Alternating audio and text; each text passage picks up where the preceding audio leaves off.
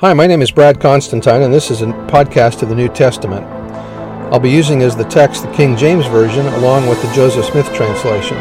Although this is not an official recording of the Church of Jesus Christ of Latter-day Saints, every effort's been made to be as doctrinally accurate as possible. I'll also be using quotes from general authorities of the Church, the apostles and prophets, and BYU professors and others, and every word out of the Scriptures themselves. So if you're ready for a really detailed analysis of the New Testament, you've come to the right place. Welcome.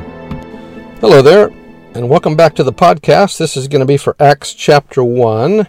So now we're getting into, we've had the life of Jesus and his resurrection, proving his messiahship, his Son of God.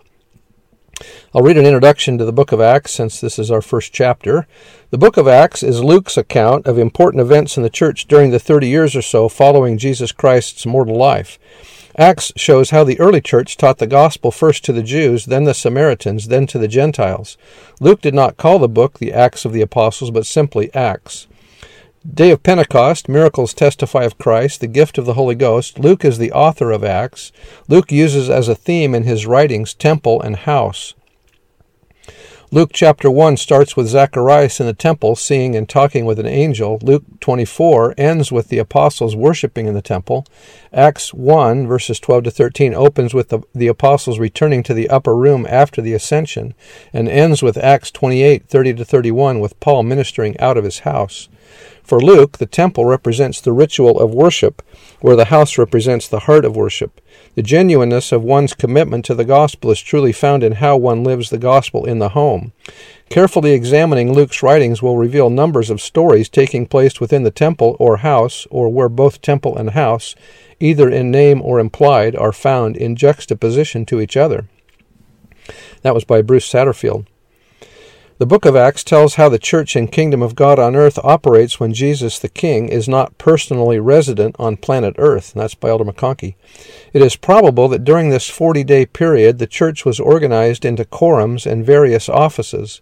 The four Gospels contain no reference to a complex church organization during Jesus' mortal ministry, and tell only of a quorum of 12 and the 70.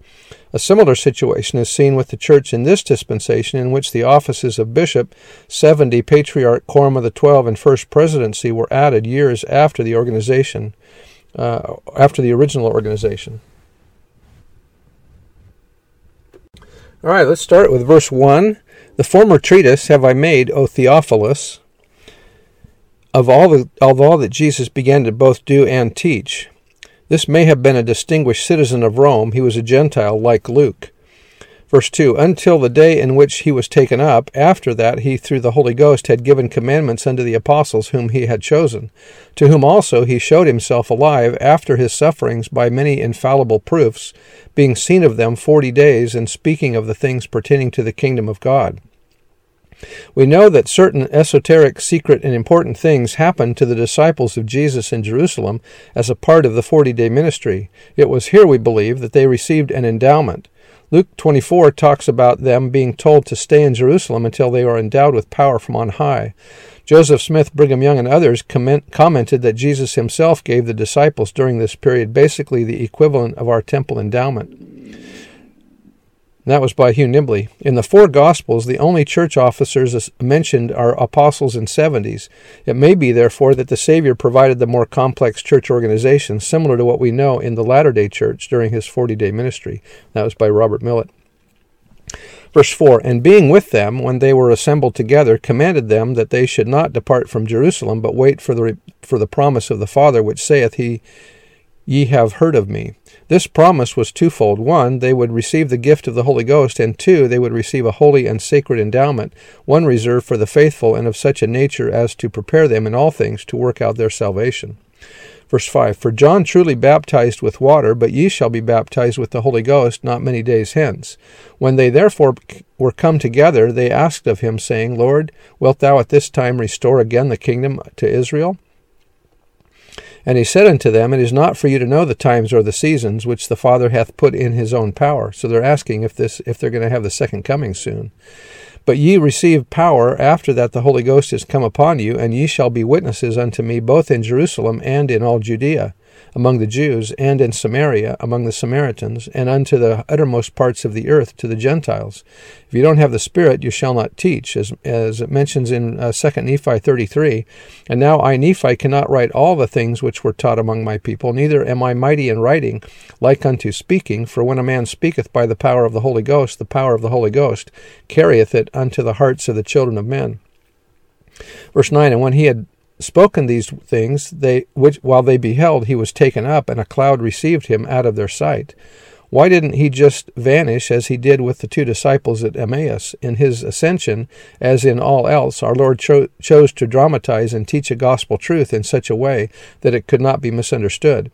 Here he is teaching the literal nature of his second coming. He stands on the Mount of Olives and ascends visibly. Angels attend. They reveal that his going establishes the pattern for his return.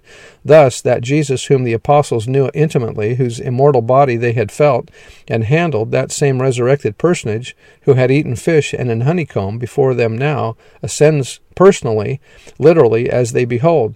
And so shall he come again on the Mount of Olives, literally, personally, in the flesh, as a glorified man, as a personage of tabernacle.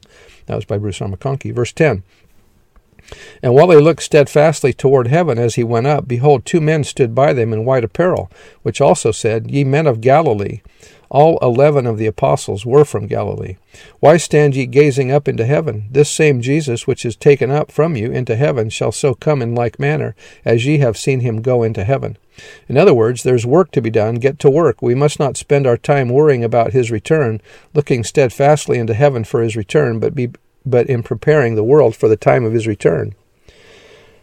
Then returned they unto Jerusalem from the mount called Olivet, which is from Jerusalem a Sabbath day's journey. And this is about 6 furlongs, or 3/4 of a mile.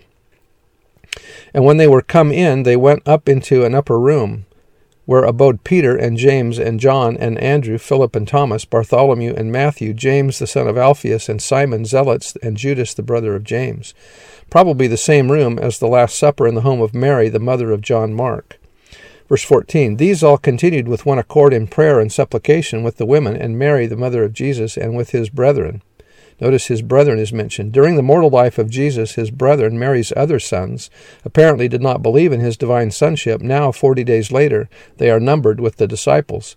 Paul tells us that James, one of his brothers, subsequently became an apostle. James may have also been the first bishop of Jerusalem and later an apostle and member of the first presidency. This is the last mention of Mary in the Bible. Verse 15, And in those days Peter stood up in the midst of the disciples. Peter, as senior apostle, presided. The senior apostle is always the presiding authority on earth, and said the number of names together were about 120, so there's 120 in this meeting. Men and brethren, this scripture must needs have been fulfilled, which the Holy Ghost by the mouth of David spake before concerning Judas, which was guide to them that took Jesus. For he was numbered with us, and had obtained part of this ministry. Now this man purchased a field with the reward of iniquity, and falling headlong, he burst asunder in the midst, and all his bowels gushed out. And it was known unto all the dwellers at Jerusalem, insomuch as that field is called in their proper tongue Akeldama, which is to say, the field of blood. For it is written in the book of Psalms, Let his habitation be desolate, and let no man dwell therein, and his bishopric or office let another take. They are considering now the qualifications for the next apostle. Verse 21, Wherefore of these men which have companied with us all the time that the Lord Jesus went in and out among us, this was a criteria they used at this time, but that changed when Paul was called as an apostle. Beginning from the baptism of John unto that same day when he was taken up from us, must be one ordained to be a witness with us of his resurrection. And they appointed 2, Joseph called Barsabbas, who was surnamed Justus, and Matthias, and they prayed and said, Thou, Lord, which knowest the hearts of all men, show whether of these 2 thou hast chosen. This is generally how people are called to positions in the church today. We are not trying to find the next bishop. We are trying to learn who the Lord has chosen as the bishop. They asked the Father in the name of Christ to tell which of the 2 he had chosen. This pattern for working out a problem to the best of one's mortal capacity, and then asking God if the solution is correct, and also asking him to give each to give such other direction as may be needed, is the standard revealed procedure for solving problems and gaining direction from on high. It is the way, for instance, that Joseph Smith translated the Book of Mormon. That was by Brother McConkie. That he may take part of this ministry and apostleship from which Judas by transgression fell, that he might go to his own place. Verse 26, And they gave forth their lots, sustaining votes, and the lot fell upon Matthias, and he was numbered with the 11 apostles. If they cast lots, it was an instance in which the Lord chose the result. More probably, however, they gave forth their votes, presumably sustaining votes, to uphold him who God had chosen to serve in the holy apostleship. As mentioned in section 20 of the Doctrine and Covenants, no person is to be ordained in any office in the church where there is a regularly organized branch of the same without the vote of that church. But the presiding elders, traveling bishops, high counselors, high priests, and elders may have the privilege of ordaining where there is no branch of the church that a vote may be called. Every president of the high priesthood or presiding elder, bishop, high counselor, or high priest is to be ordained by the direction of a high council or general conference. I give unto you my servant Brigham Young to be a president over the 12 traveling council, which 12 hold the keys to open up the authority of my kingdom upon the four corners of the earth, and after that to send my word to every creature. And a commandment I give unto you, that you shall fill all these offices and approve of those names which I have mentioned, or else disapprove of them at my general conference. So everything that's done in the church is to be done by common consent, by the sustaining vote of the body of the members. And so that's what's happening here among the apostles, as they choose Matthias to be the 12th apostle here. Anyway, that's the end of the chapter, and we will see you next time. Bye.